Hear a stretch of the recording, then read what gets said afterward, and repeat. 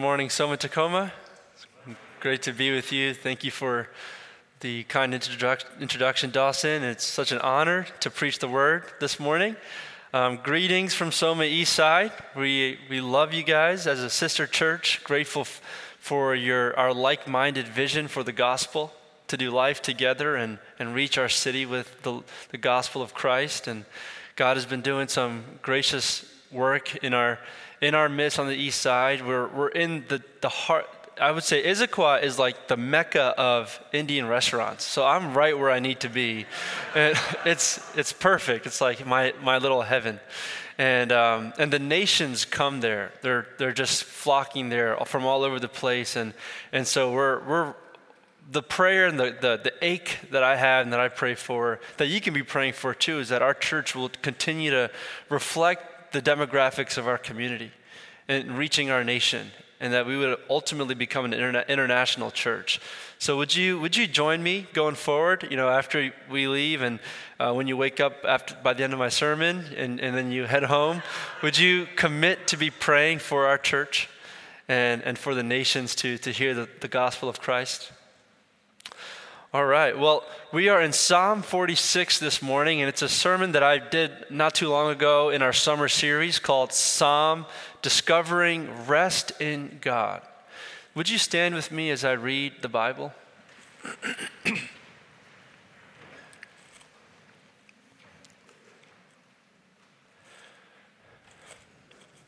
All right. God is our refuge and strength, always ready to help in times of trouble. So we will not fear when earthquakes come and the mountains crumble into the sea.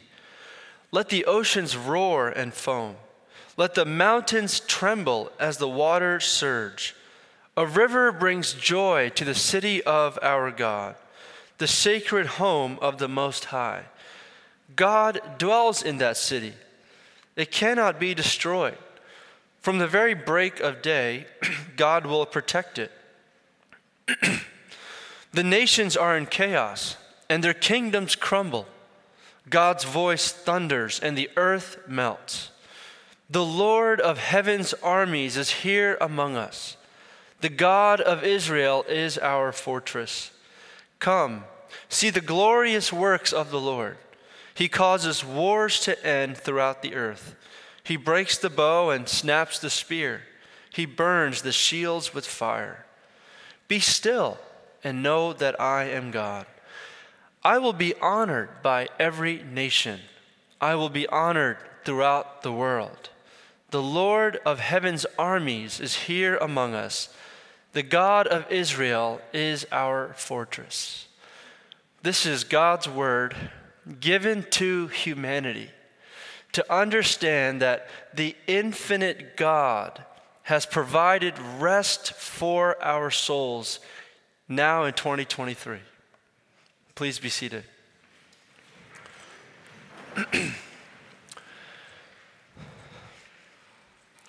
At Soma Eastside, we have been helping our people to learn from the Bible that Christians live in an alternate city, in this secular city, as the late pastor Tim Keller once said. Seattle is to us what Babylon was to the Jews who lost their home country, Israel, and had to leave and flock to Babylon as refugees. In the ancient world, Babylon was a secular or godless city. The alternate city that Christians live in is the church, a living, physical embodiment of God's heavenly city. We are, and if you are a follower of Jesus, we are citizens of God's heavenly city, or the city of God that is eternal, because the church has permanence. But it is more significant to be a citizen of the heavenly city rather than of the earthly city. As this psalm is going to show us, We find rest in God when we recognize that we are walking in the city of God on this earth.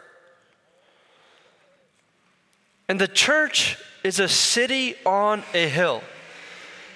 Jesus says to his followers that you are the light of the world, like a city on a hilltop that cannot be hidden. The church is a glorious community of followers of Jesus who demonstrate the power and presence of Jesus with their mouths, with their hands, and with their feet. We talk about Jesus with our mouths, and we live like Jesus with our hands and our feet. The city of God lives within the city of man, the natural world. And one day the city of God will completely saturate the whole earth and replace the city of man. The church is a foretaste or an appetizer of the coming heavenly city that will overtake this earthly city. What does the infinite city of God offer that the finite city of man cannot? Well, the city of man in the United States is a fragmented society. People only know fragments of each other. They see fragments of us on email, text message, Snapchat, TikTok, Facebook, LinkedIn, Instagram, and the next thing that comes out. They see fragments of us at work. We will leave jobs, churches, families, communities, just to have a fresh start. But the whole time, we are only known in pieces. And we work hard to maintain these images or versions of ourselves in order to protect our real identity. Americans are skilled at recreating themselves in the most damaging of ways, to the point where they have lost all sense of their own identity. If people really knew who I was, then I would not be good enough for them. Or I don't want anyone to know who I really am. Can you relate to this? It's a lot of work. And if you are anything like me, I have been guilty of wanting to control my image, whether it is to protect myself from getting hurt or wanting to be wanted, or like Kyleo, I'm from the greatest city in the world, Philadelphia, whether it is the inner Philadelphian in me, where I'm like Rocky Balboa swinging at anyone because I don't care what you think about me. It is exhausting. Are you exhausted this morning? And a fragmented people is what social scientist and Harvard professor Arthur Brooks calls learned loneliness. Brooks found that Americans in 2023 suffer from the disease of loneliness. And don't worry, I'm going to get to the text. This is just a longer intro. He argues that our habits tend to be a culmination of rhythms that produce a greater feeling of loneliness. Brooks says in his recent Atlantic article that many of us have simply forgotten how to be friends. This growing habitual loneliness is a public health crisis. Research has consistently shown that isolation is linked to depression and anxiety. It has also been shown to lead to premature mortality, worsen cardiovascular health, increase inflammation, and disrupt hormones and sleep. Think of a time when you felt very lonely, and instead of doing what you really needed to do, call people, get outside, and be social, you cocooned on the sofa by yourself. Loneliness, like homelessness or poverty, tends to be self-perpetuating. Much as it is harder to get on your feet once you no longer have a place to sleep and shower and a dress or a phone, social isolation leads to behavior that leads to even more isolation. Born and raised in Philly, but I grew up in an Indian community that produced in me a greater sense of loneliness. I had to work hard to keep the pieces of my fragmented self in order in front of my Indian community and in front of my public school friends. It was exhausting and it was lonely. Nobody could know the pain I was in. Do people know the pain you are in? Are you feeling exhausted?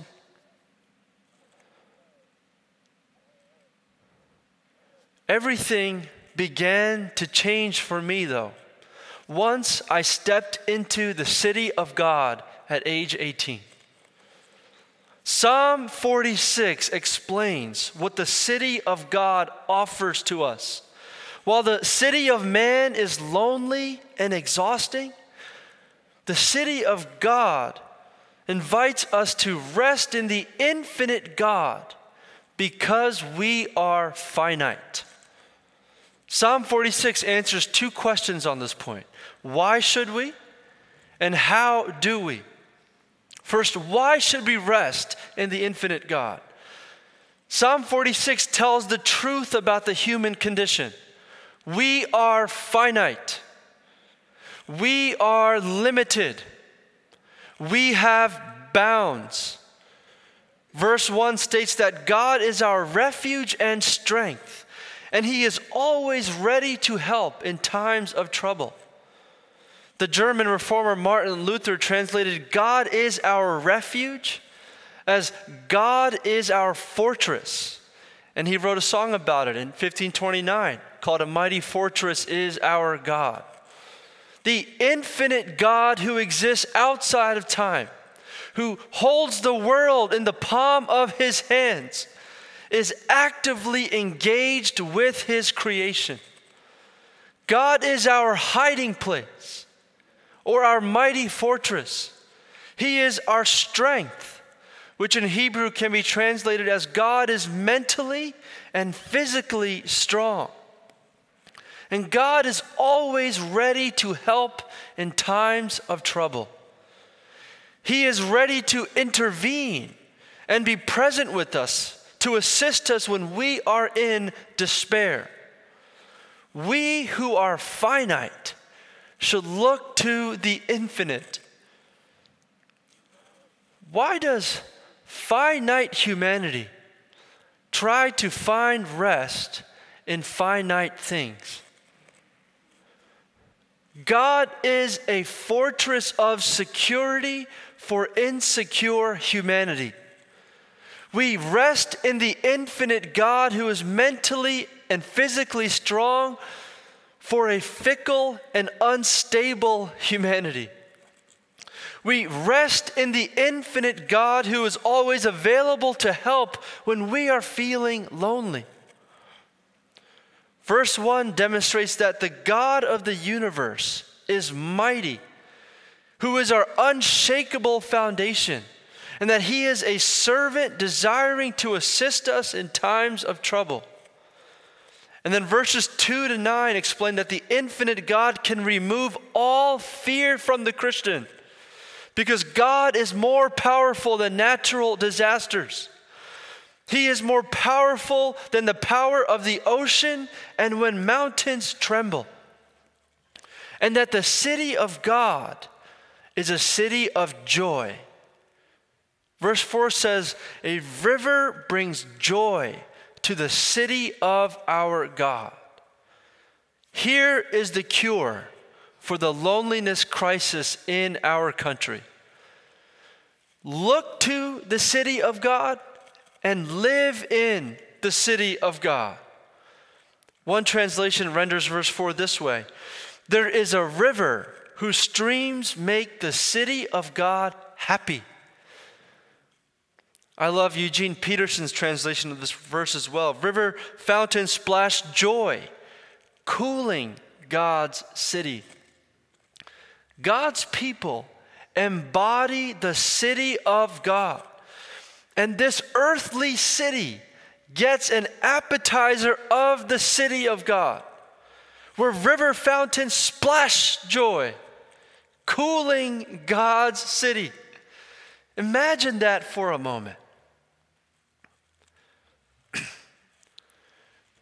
The appetizer or foretaste of the city of God is to show all of humanity that we were not made for this world. Humans were made for a better world that satisfies all of our longings.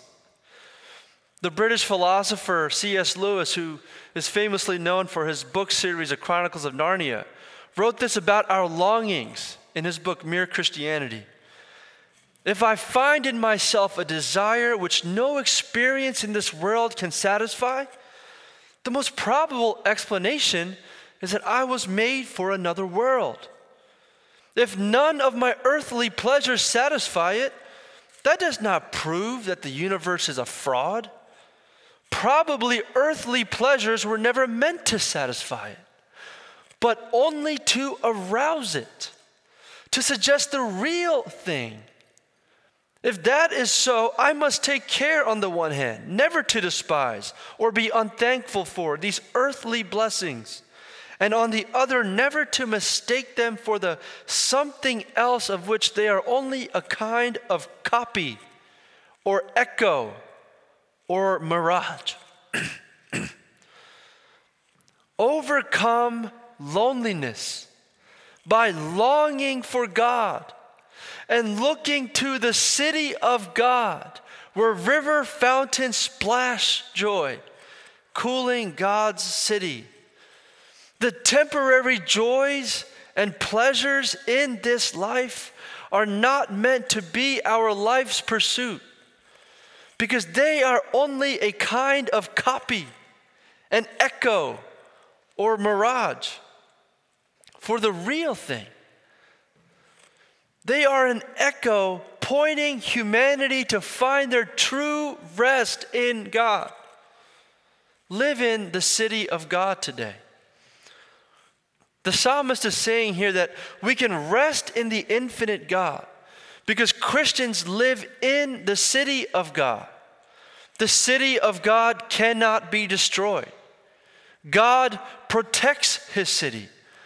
When the nations are in chaos, when civilizations get obliterated from war, God is always present in times of trouble.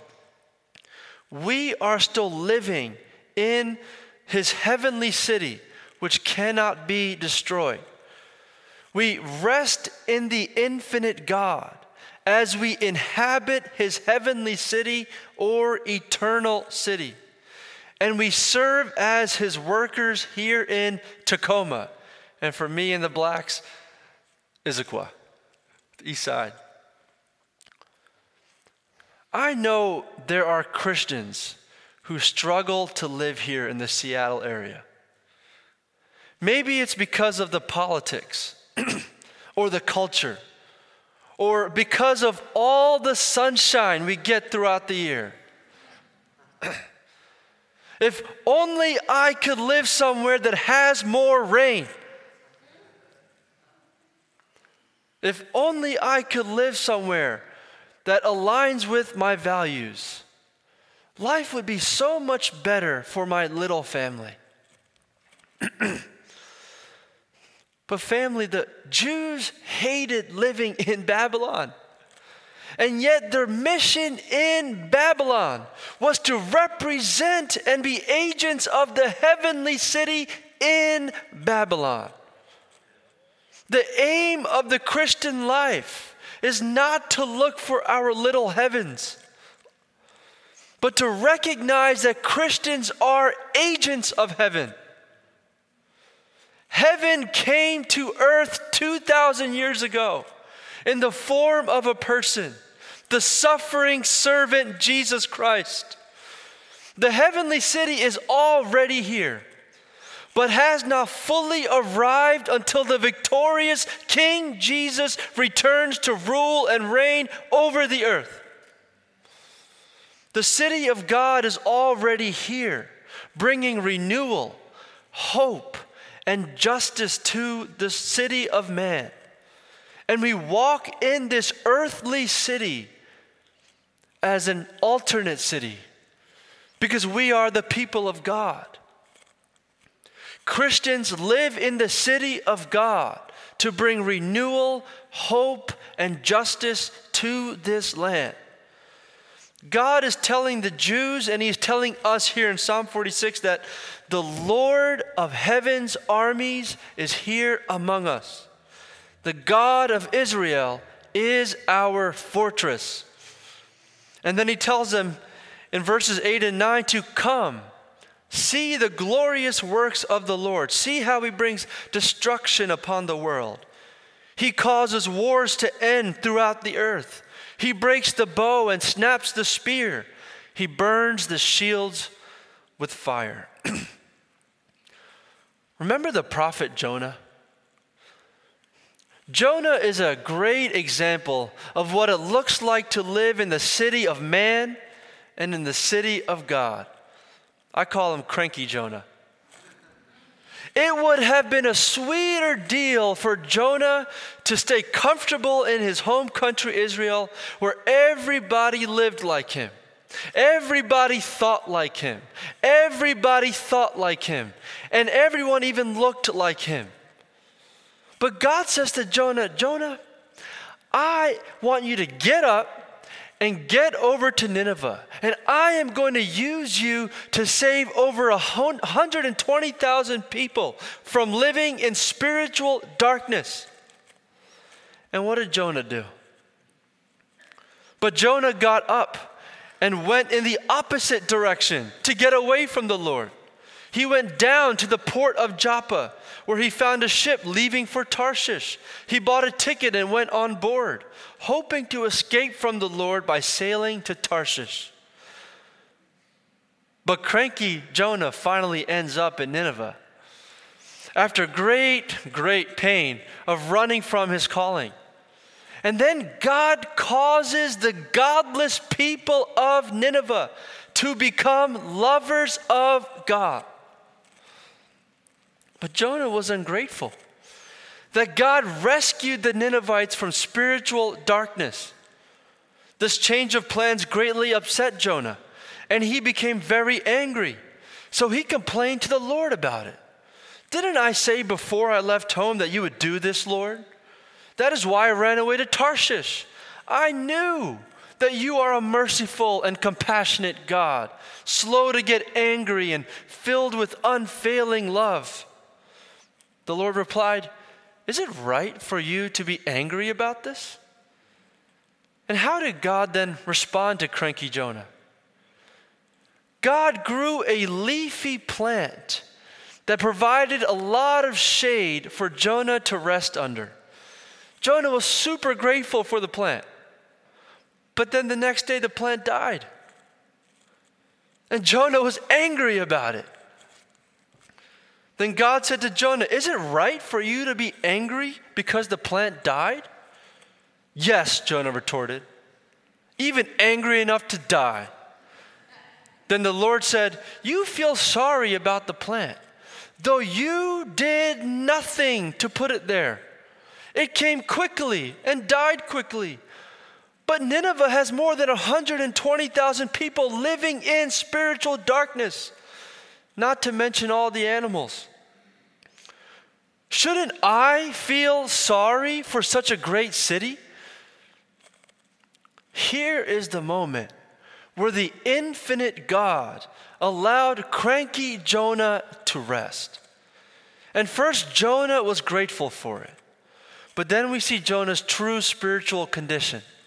The plant died, and Jonah was angry. He had an entitled millennial moment.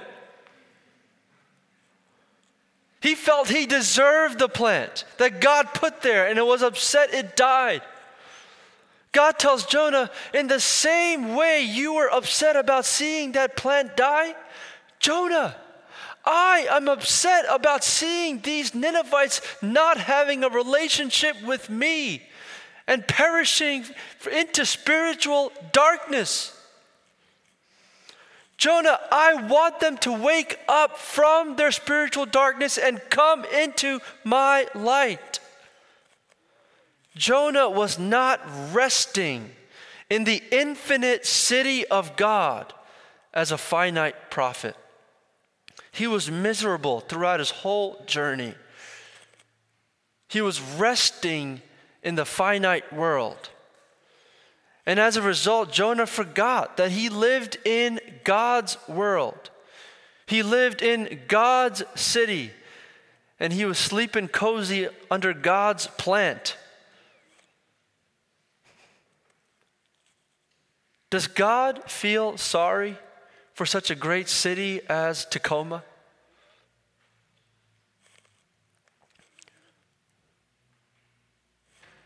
We are agents of God's heavenly city in this earthly city, entrusted to bring renewal, hope, and justice to this land. Let's rest in the infinite God so we can serve him. We saw why we should rest in the infinite God, but how do we rest in the infinite God? How do we rest knowing that God is our mighty fortress, our servant in times of trouble, as we live as his agents in the city of man? Here's how. The psalmist says in verse 10, "Be still and know that I am God. I will be honored by every nation. I will be honored throughout the world." He says, "Be still and know," which is translated as stop what you are doing or cease striving. Stop what you are doing and contemplate who God is and contemplate who you are to God. Who are you in this world? Do you recognize that you are fully known by someone and not known in pieces? You are fully known and fully loved by the infinite God. Which city do you belong to? The psalmist is calling us to recognize we are finite beings in our finite world. And we who are finite should look to the infinite, who fully knows us, the infinite God who fully knows us. And so we are finite and limited beings, but we must appear limitless to keep up with the pace of the American life. On to the next one. When you ask someone, "How are you?" what do you hear? I tend to hear good, busy. I'm good, but I'm very busy. What's that? Fine, yeah, fine, and then busy. Busy, very busy. It's the new buzzword in our culture. I hate that we're so busy. I can't wait for our vacation to come so we can go to Iceland and just rest. Insert humble brag. That can't be right, can it? The new American curse words are slow down. As John Mark Comer once said, a hurried life is not from God. The author John Ortberg said in his book that hurry is not just a disordered schedule. Hurry is a disordered heart. And our culture is conditioning us to believe that the slow life is an unfulfilled life. Years ago, less people moved around because it was so hard to arrange. But today, you can move out of town in a few weeks. Everything is becoming automated for the fast life, the efficient life. We think we can be limitless and unstoppable, and this has compromised the ancient Christian gospel. To live and rest in the true reality that we are actually finite beings.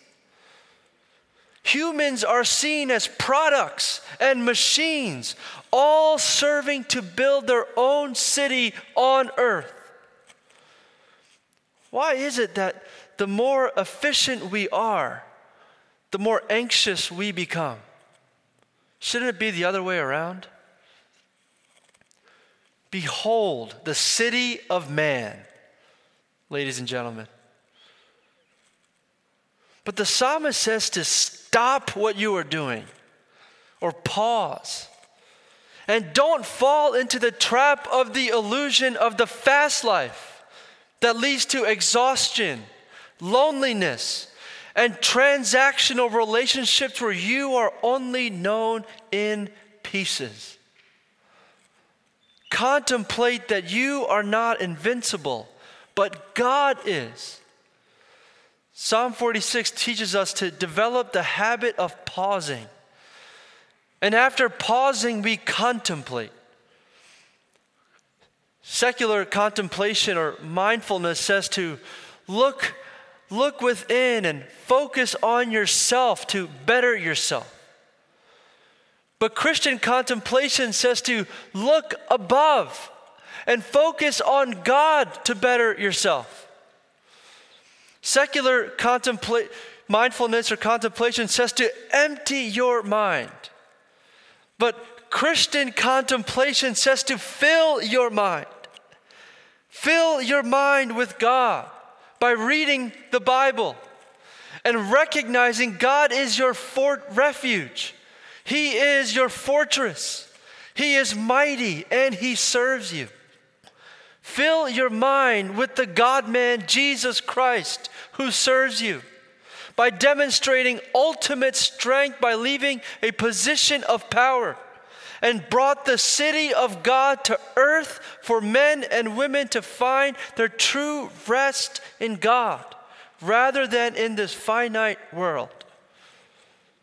Rest in the infinite God because we are finite. How does being a finite person give you sustainable rest, knowing that your God is infinite? If you are suffering from loneliness, will you look to the city of God where river fountains splash joy?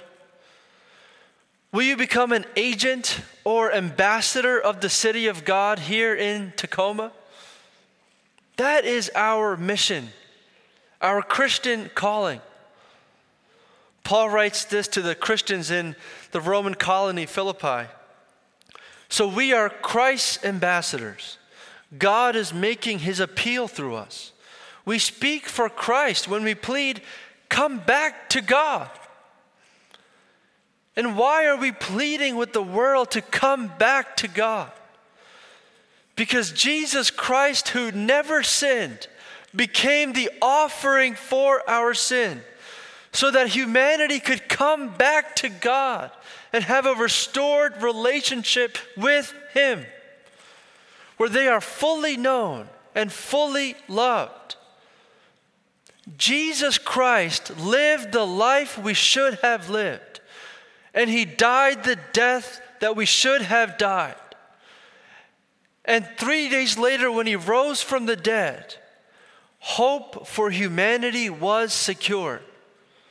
And our destiny is no longer reduced to a fading earthly city, storing up earthly treasures, because we now live in the heavenly city, where we are storing up heavenly treasures by bringing the good news of Jesus to the city of man.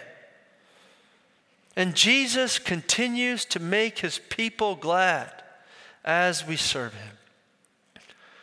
Let's pray now and contemplate what Psalm 46 teaches us, to rest in the infinite God, because we are finite. Will you pray with me?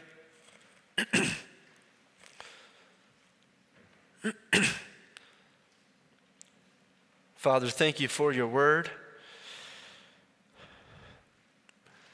which is true, which is life, which is sharper than any two-edged sword, and illumines us to encounter the Lord Jesus Christ.